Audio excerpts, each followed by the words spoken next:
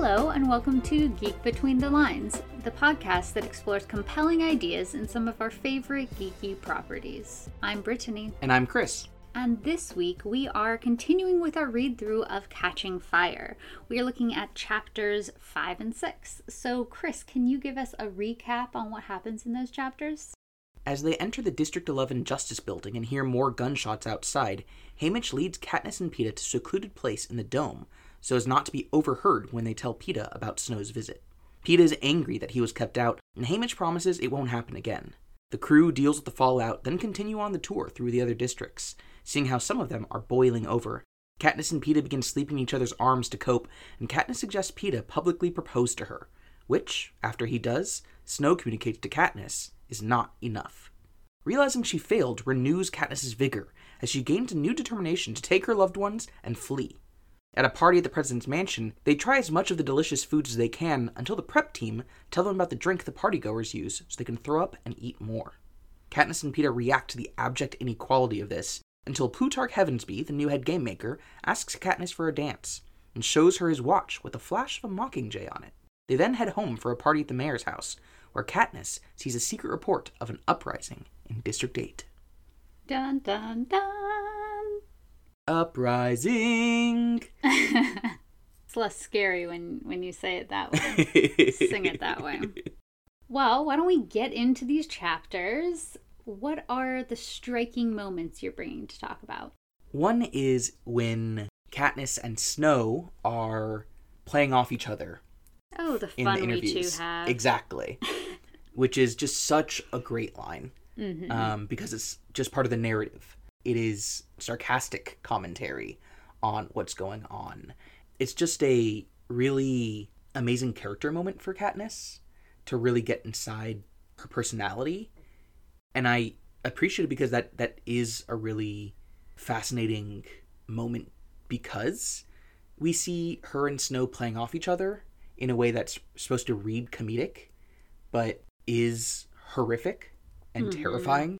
So to have the two of them playing off one another in a public setting, it just makes me think about how often stories will have scenes in which the villain and the protagonist make moves against one another, or have verbal sparring or physical sparring, or these other kinds of things. And here, though there's a small element of that, I think, for example, in their earlier conversation where they were saying, we won't lie to one another, the idea that Snow would also be honest with her in the same way she'd be honest with him. There's almost a mutual respect that we see there. But here we're also seeing how, regardless of that mutual respect, there is no mutual power. Do you think there is actual mutual respect, though? Do you think either of them respect each other? I mean, and maybe respect is the wrong word. Maybe it comes with incorrect connotations. Mm-hmm. But I don't know if esteem is better or if there's something there, but acknowledgement? Yeah. And yet, despite whatever that might be, that relationship, that acknowledgement, there is such a power gulf between them.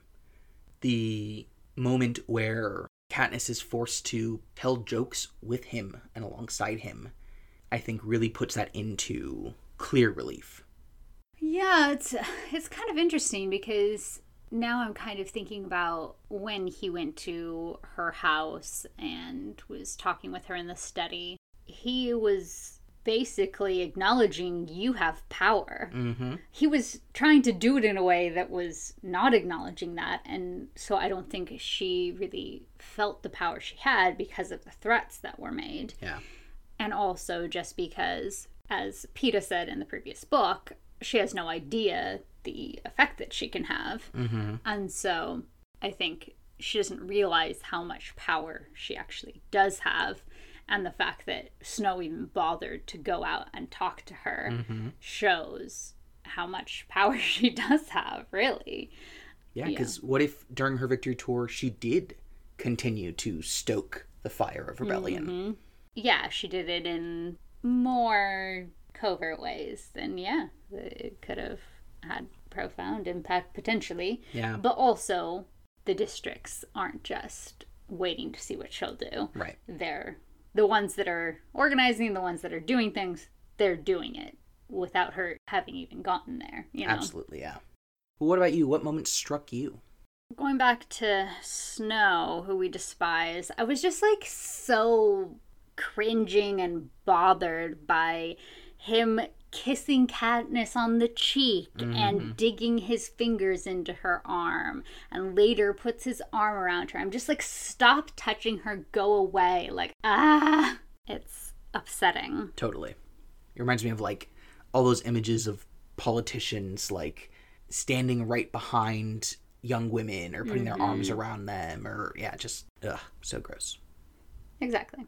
But on a more positive, striking moment, I just love the moment when Katniss made Peeta eat the rest of one of the dishes at the feast because she wanted to keep tasting things but couldn't bear to waste the food, because that is 100% something that I would do to you. I'd be like, hey, you can eat more than me. Here, have this. I want to go have more other good food. So just like that sort of friendly, knowing each other, I don't know. It feels very positive, that interaction between them. Totally.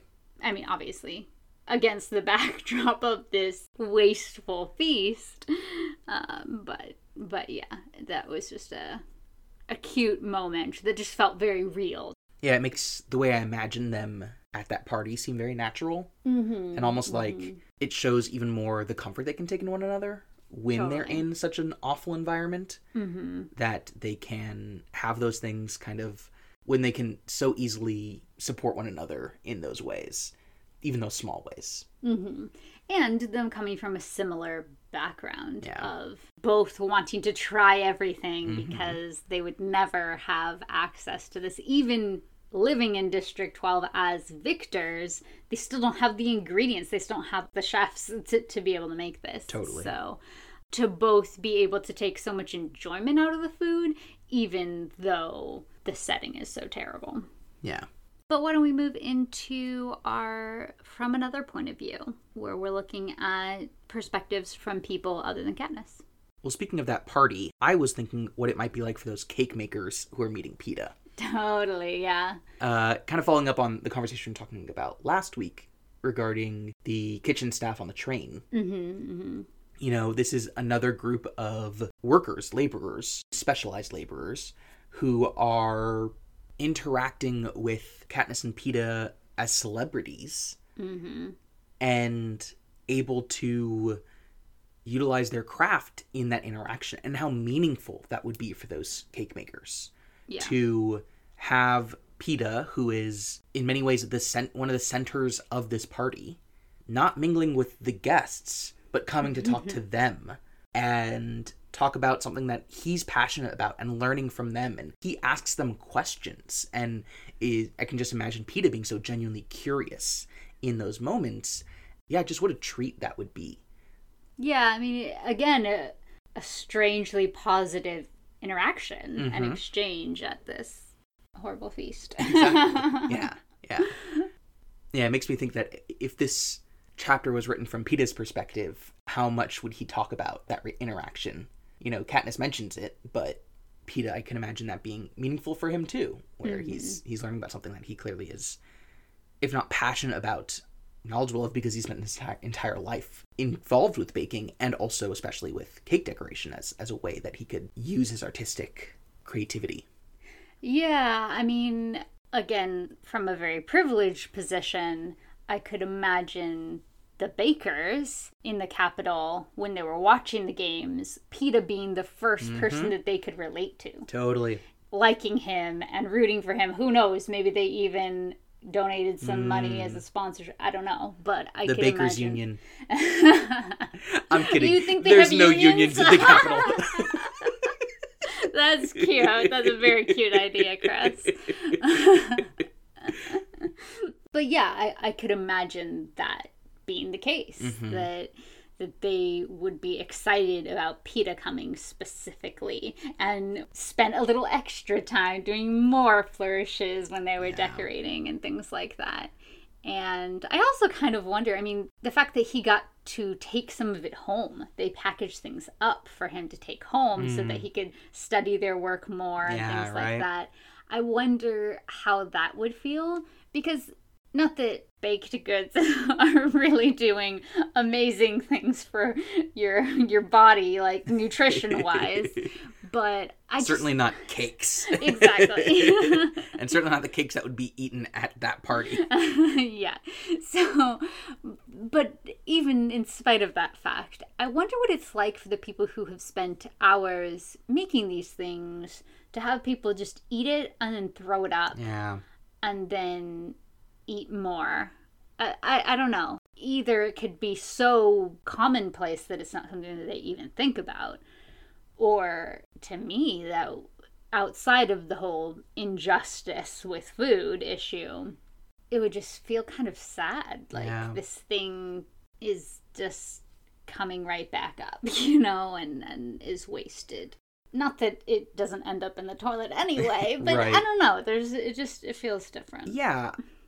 That's so fascinating because, and it's one of the reasons why I really love this portion of our podcast, because being able to think about these other perspectives really do illuminate things, because we've talked in the past about connections to where food comes from and how Katniss has those connections. And people who prepare food also have those connections, that people who just consume food, like frankly myself and everyone at that party, don't have. And so it's not just about, I'm going to make something that's beautiful, that tastes good, but it's also, this is something that's nourishing. And you can't be nourished by something that you then throw up 10 seconds later. Thinking about, the perspective of someone who has a different relationship to food just completely illuminated that for me. Yeah, because especially when it comes to desserts, it's having it as a special treat that makes it what it is, rather than, I tried all 15 cakes and vomited them up halfway through. It's like, then what those bakers are making as they're putting those ingredients together, as they're like spending this labor, I could imagine would feel kind of meaningless. Yeah. It's not special anymore. Yeah, that's fascinating. But then Peeta comes in and actually appreciates things. Yeah, best boy Peeta. Although actually, I also want to talk about something from Peeta's perspective. Okay. Because he gets angry at Haymitch and Katniss, and he throws something, right?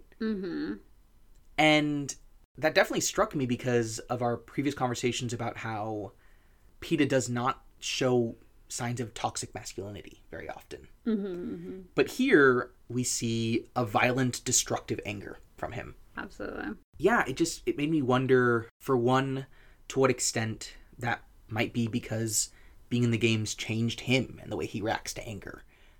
But it also made me think of how he might have felt afterward. Because I personally am someone who, when I was young, struggled with my temper. And I made a really concerted effort to kind of move as far in the opposite direction as possible, to not be someone who gets angry easily, because I really didn't like that part of myself. So the few times where I do think that I got angry in a way that thankfully I don't think was ever physically violent, even to lamps or whatever he threw, but I raise my voice or I do something that I really regret. It is something that I might feel ashamed of afterwards, or that I wish I'd handled differently. And that doesn't mean that in those situations I wasn't, in this situation Peeta's not right to be upset, not right to be angry, because clearly he was left out of something that not only could make him feel disrespected, like they don't hold him in high enough esteem to tell him these things, but also that it does lead to things getting worse, because him not knowing that information impacts what decisions he's going to make, as we see with him offering some of their winnings. So yeah, I was really thinking about what it might be like for Peeta to have lost that temper, how he might be still processing his own emotions, and how having an outburst like that might affect the way that he thinks about his own emotions and that process. Yeah, I mean, I don't like the violent reaction he has. It's not towards a person, but right. Still, it's still violent. And anytime cis boys or men are lashing out violently in any way, it makes me feel unsafe and even in a book, it makes me feel uncomfortable. Mm-hmm. At the same time, like, I can imagine how livid he must be in this situation, that Haymitch and Katniss just didn't tell him. They had information, they just didn't tell him. Mm-hmm. And he's saying, you're treating me like I'm inconsequential or too stupid. You're keeping it from me for whatever reason, but none of them are good. Mm-hmm. And all of them are insulting in some way.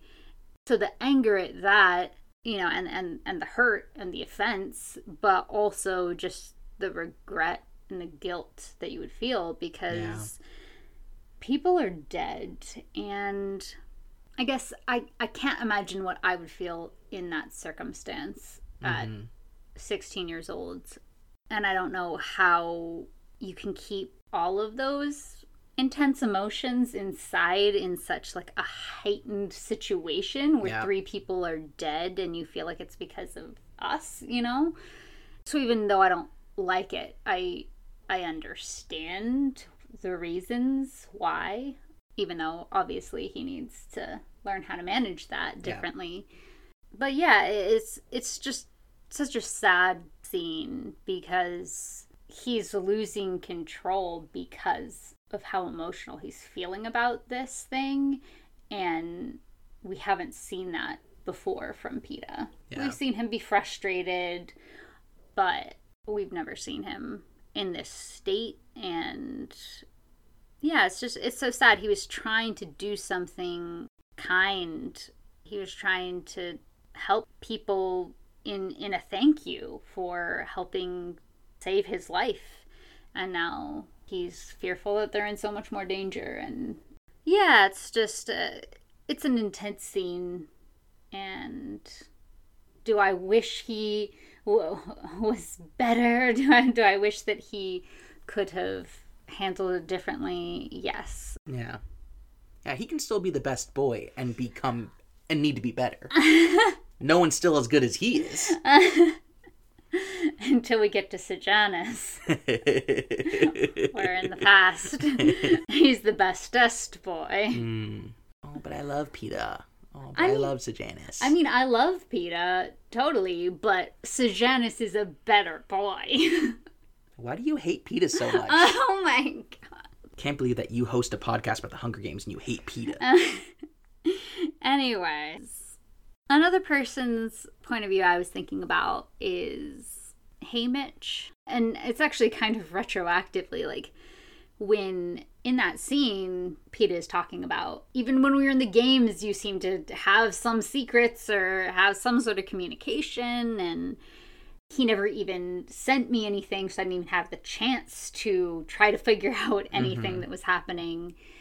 And this is where Best Boy Peeta comes in, because he's like, obviously I would have wanted you to choose Katniss, but still, you know, that doesn't mean I don't feel anything about it, but obviously I would have wanted you to choose Katniss. And for the first time, she's really thinking about how it must have felt to just be lying there dying for a few days and not get anything. And then Katniss comes in and she has gotten things. And Katniss has her own from another point of view section. But then Haymitch, after Peeta leaves, is talking with Katniss about, I did choose you. And she's like, well, you like him better. He's like, that's true. But he had to choose one until they changed that rule. And he's telling her, you'll see how it is. Yeah. Like, you're going to experience this. You're going to have to choose who you're going to try to bring home from the games, because you can't bring 2 home. Yeah. And just thinking about Haymitch having to make that call for you to actually like one of them better and not take actions to save that one. And in a different games, he would have put any of his resources towards saving Peeta. Yeah. Because Peeta is quite savvy, and he did pretty well. He was, even as he was dying, was able to last and camouflage himself, you know. Yeah. But when it came up against Katniss, she just had a better chance. And so just thinking about how painful that decision, and not just once, but every single time you're making the decision, every time the cameras are panning back over to Peeta dying, just him having to deal with that, and then now having to face both of them, even though they don't have a long conversation about it, but it's there, and he knows that this was hurtful, and there's nothing he can do about it. Mm-hmm. And these are now the two people he's closest with. Yeah. And that can't be divorced from the relationship they have. Mm-hmm. Yeah. Yeah. Yeah. It just was making me think about those choices that mentors are always making in every games. Yeah. And you understand why so many of them have a lot of unhealthy coping mechanisms, because how do you handle that? He's not even that old. I think he's probably 6 or 7 years older than me, than us. Whoa. Right? So to think about that, and as if I had been doing this, if you had been doing this for 25 years. Yeah. I mean, less for us, but 18, 19 years. Yeah. No, thank you. No, thank you. But why don't we move into our touch points section? This is where we look at things that are happening in these chapters and see parallels to things that are happening in our own world and society. So what do you have? Well, the first thing I want to mention was vomitoriums. Okay, let's get into it. So, obviously, these chapters include this party where everyone is drinking this liquid that allows them to vomit so they can eat more food, which is awful for many, many reasons. But I kind of got thinking whether Suzanne Collins was trying to make an allusion to vomitoriums in ancient Rome, because the capital is so much based off of this idea of ancient Rome. It's called Panem. There are all these Roman names. You know, it's very much kind of, I think, part of the way that the society is built around. And I find this particularly fun and engaging to think about because... So fun. I mean, awful. But the idea that she might think back to these vomitoriums, because that's not what vomitoriums were in ancient Rome. It's a very common misconception. Even the Wikipedia for it claims it's a common misconception that people think that vomitoriums were these things in ancient Rome where people would go, or rooms in their houses where they would go to vomit up food so they could eat more. And it was this idea of the excess that was a part of that society.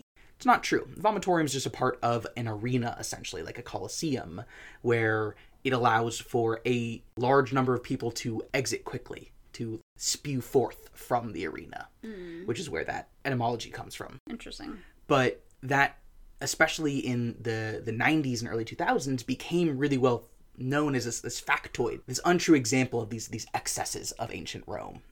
And so, yeah, I think it's fun to think about if Suzanne Collins heard this idea and then... Whether she thought it was true or not, was like, they would do this in the capital. Totally. Exactly. Yeah.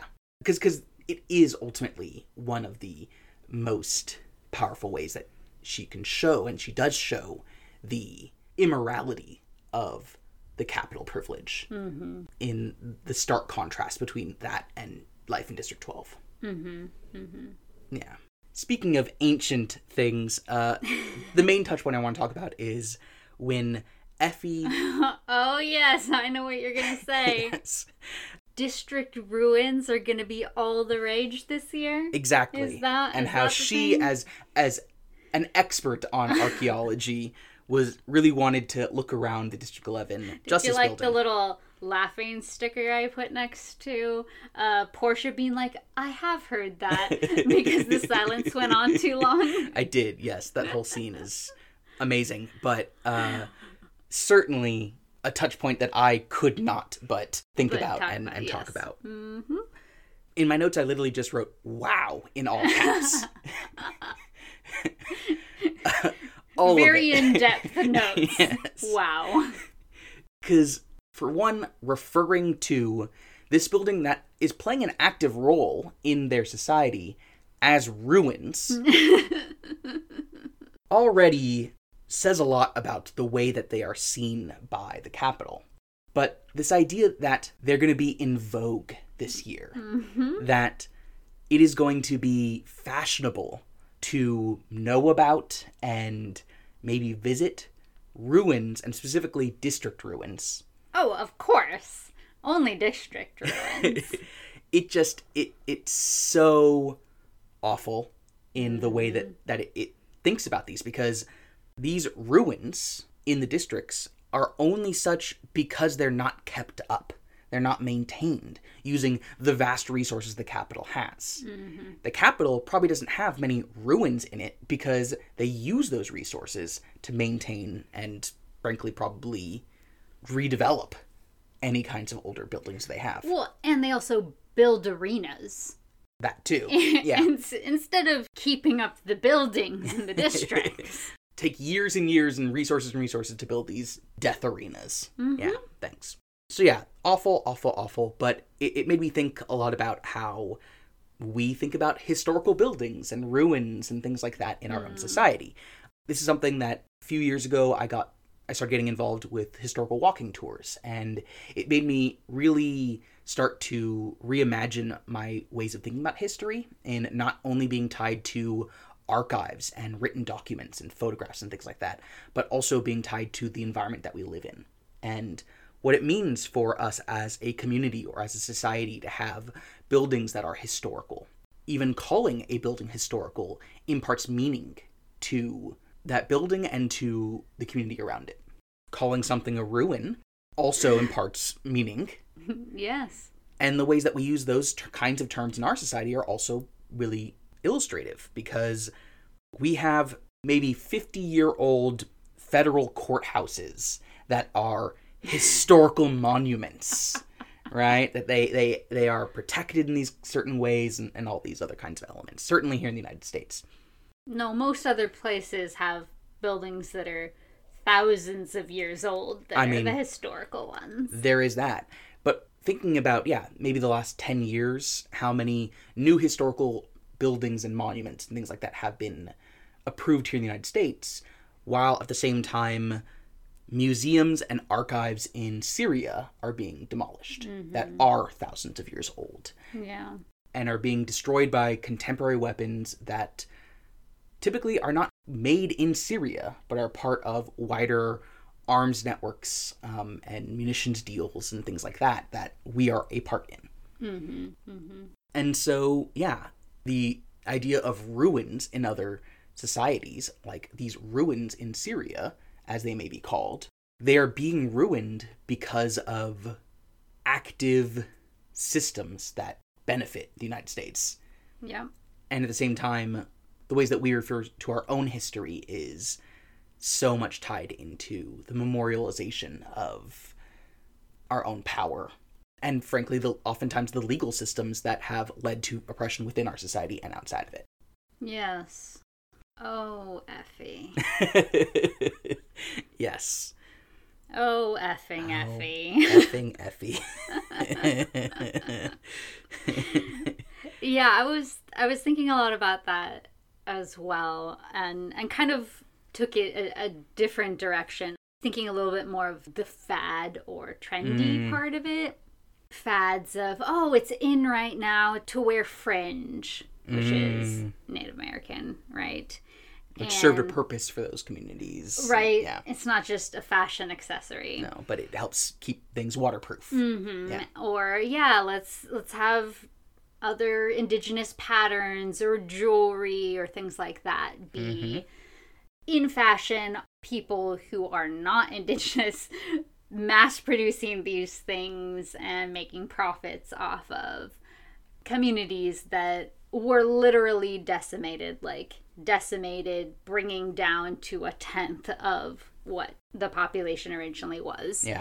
Yeah, another good example of this is people who aren't native Hawaiian having luau's and things like that. Yeah. A really good article about this, it's an interview with activist Ann Keala Kelly called Consuming Hawaii. It's so fabulous. Everyone should read it. So I'm going to put a link to it in the episode description. And then the last thing that this was making me think of is how I get annoyed when non-Japanese people are, particularly Americans, like using origami cranes and, just because they like them, oh, they're so cool. When I think about origami cranes, I think about Sadako Sasaki. Mm-hmm.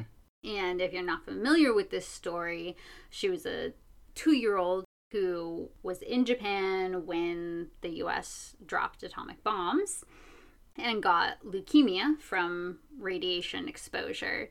And while in the hospital, folded cranes from things like medicine wrappings or anything that she could find around while she was in the hospital, fulfilling this kind of legend of folding 1,000 cranes to get a wish. Mm-hmm. And she died at the age of 12, and then Americans, oh, these are so cool. It's like, your country did this to this person, and then, it's just imperialists decimating people and cultures, and then taking what they want from a culture because they find it exotic or pretty or charming or whatever, and it just being so frustrating when those things have meanings, those things have histories, those things bring up certain things in the historical minds of people who were affected or who grew up hearing about this. We went to war with the districts, and there are ruins, and we continue these inequalities, and then we're gonna make it a fad, Yeah. And also, I think people in the Capitol taking the symbol of the Mockingjay pin that was Katniss's and putting it on belt buckles and getting it tattooed and things like that. It's just privileged people feeling entitled to take what they want from the districts, not even understanding the kind of radical type of dissenting, subversive imagery and symbolism that can come with it, and just ignoring everything else from the districts is just like what they find cool. Absolutely, yeah. I was thinking about that too, and it was just like making me think about the commodification of figures like Martin Luther King or Malcolm X, who you can buy goods with their writings or their faces on them and are now just part of an economy.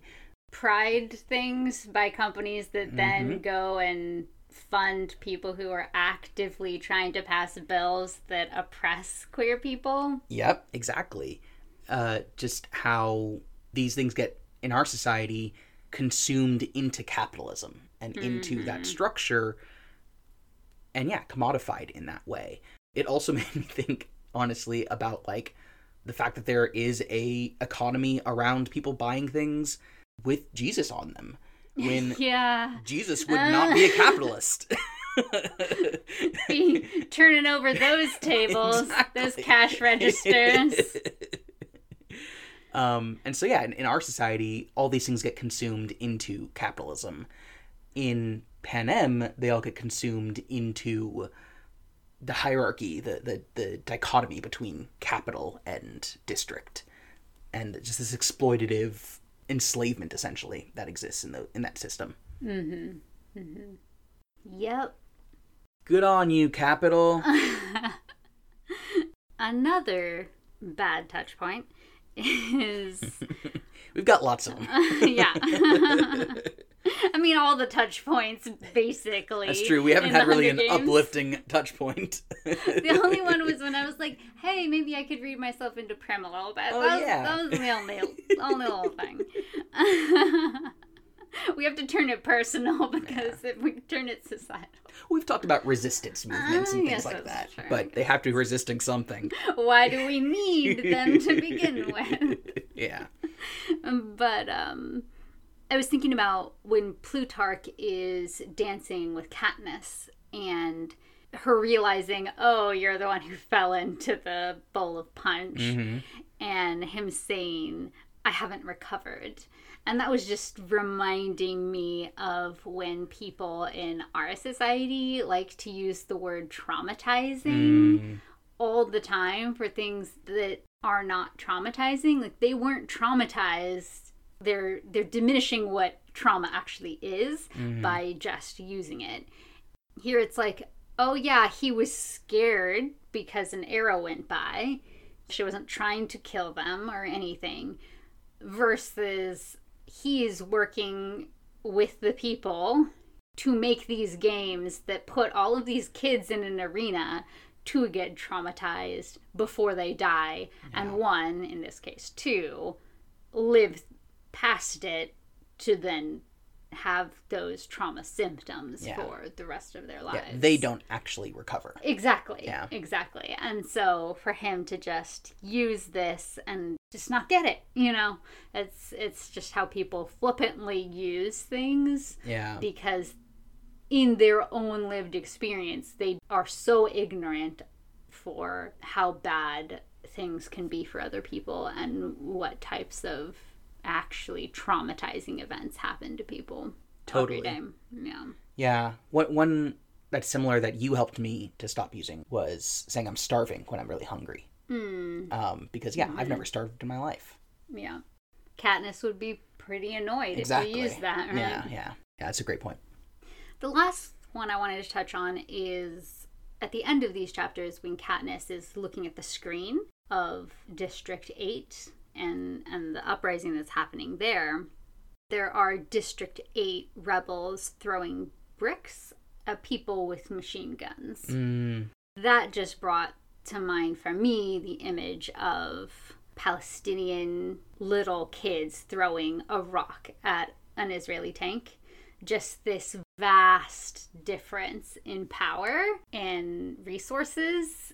It's just so striking. Yeah. You know, what is a brick? I mean, a brick is more than a stone at a tank, but similarly, machine guns are going to mow you down. Yeah. And what can you do against that sort of unequal power and violence? Yeah, and it further highlights the courage it takes to do that type of resistance. Yeah, I mean, if you haven't seen those photos, you should definitely just do a little Google search for Palestinian kids throwing rocks at tanks, and it's heartbreaking. Yeah. It's people who don't have the resources to fight this power still showing their resistance, still saying you're occupying, still fighting in the small ways that they can. Well, that was uplifting.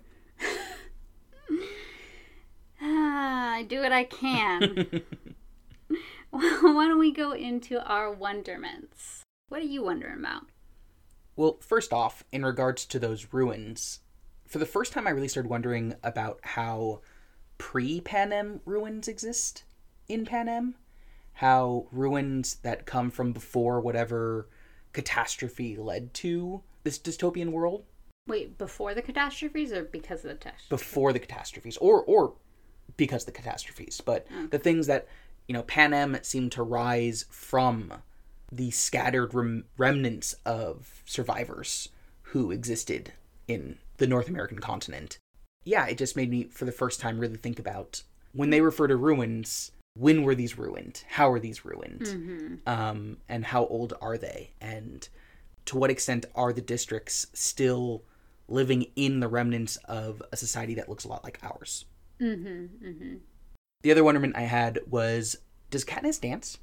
Because yeah, she does. Well, that's the thing, is she mentions how she does the kind of sway with Peeta, but that the District 12 dances are all these ones that go to fiddles and are kind of, probably more close to line dancing and things like that we have in our society. And yeah, just thinking about Katniss line dancing is... I mean, we see her dance later. Do we? Yeah. Okay. So then I guess she dances. That's okay. I've read the books one more time than you have. So. True. But I also just was thinking, what was the situation that led to her learning these dances? Did she do it with Prim and her mom? And, was it something she did as a kid with her dad?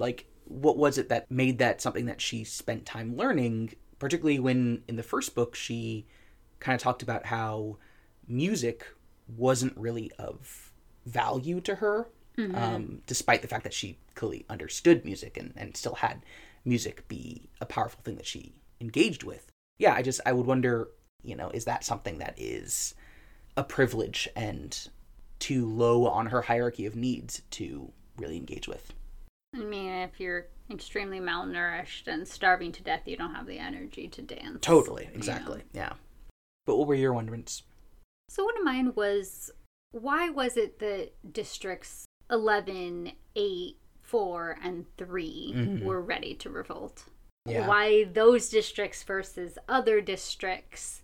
What is different in these districts, or how these districts relate to the capital, or how they're treated by peacekeepers, or whatever it is, what made those districts more ready, especially 4, because 4 is part of the careers. Yeah. So, yeah, and I'm just fascinated and I want to know, but there's no answers. Totally. I mean, 11, we could maybe say that it started earlier with giving the bread, with Katniss and Rue being allies, with Thresh sparing her. There was a little more relationship there in this past games. Yeah, but I also see just the lived experience of them being so overly policed has to have something to do with it as well. So yeah, it's a great question. Yeah, and also it would be interesting to know, because we also know that District 11 is huge, right? And so I wonder what the sizes of these other districts that were ready to revolt are, and if larger districts feel a little more, just a little bit more able to have more people power behind them than a district with 8,000 people in it. Yeah. So the next point I have that I want to talk about is actually a spoiler for the end of this book. So if you haven't finished it yet, just skip about a minute and a half forward. So something I was thinking about is just about Plutarch's custom watch. Who made it? Watchmaking, I would imagine, would be a very specific skill. Yeah. But they have to be in on the revolution to some degree. They have to be okay at least with resistors. Or probably okay with Plutarch coming in and paying them a lot of money to keep it quiet. Yeah, but how much more money could they get for the secret that he did this? Well, but right? I'm saying in case he told them that it was like, because it's in vogue. And then he's like, oh, but in my position, I can't be seen having any preference for any district, so that's why I want it to be secret. Yeah, I don't know. It's possible. Yeah, but, that's why I have questions about that. Yeah. And great question. How many people are involved in this resistance? And if the meeting he was going to was actually for game planning, or if he was secretly meeting with Haymitch for 30 minutes or something, because obviously they already have contact. So, yeah, was he meeting with with Cinna, with any of these other people who are involved? Totally, yeah. Yeah, I want to know. I want to know everything. But why don't we finish up this episode with our intentions? These are things that we're taking from the chapter and applying to our own lives. From this conversation, I'm really interested in the kind of artisanal labor that we see in the book.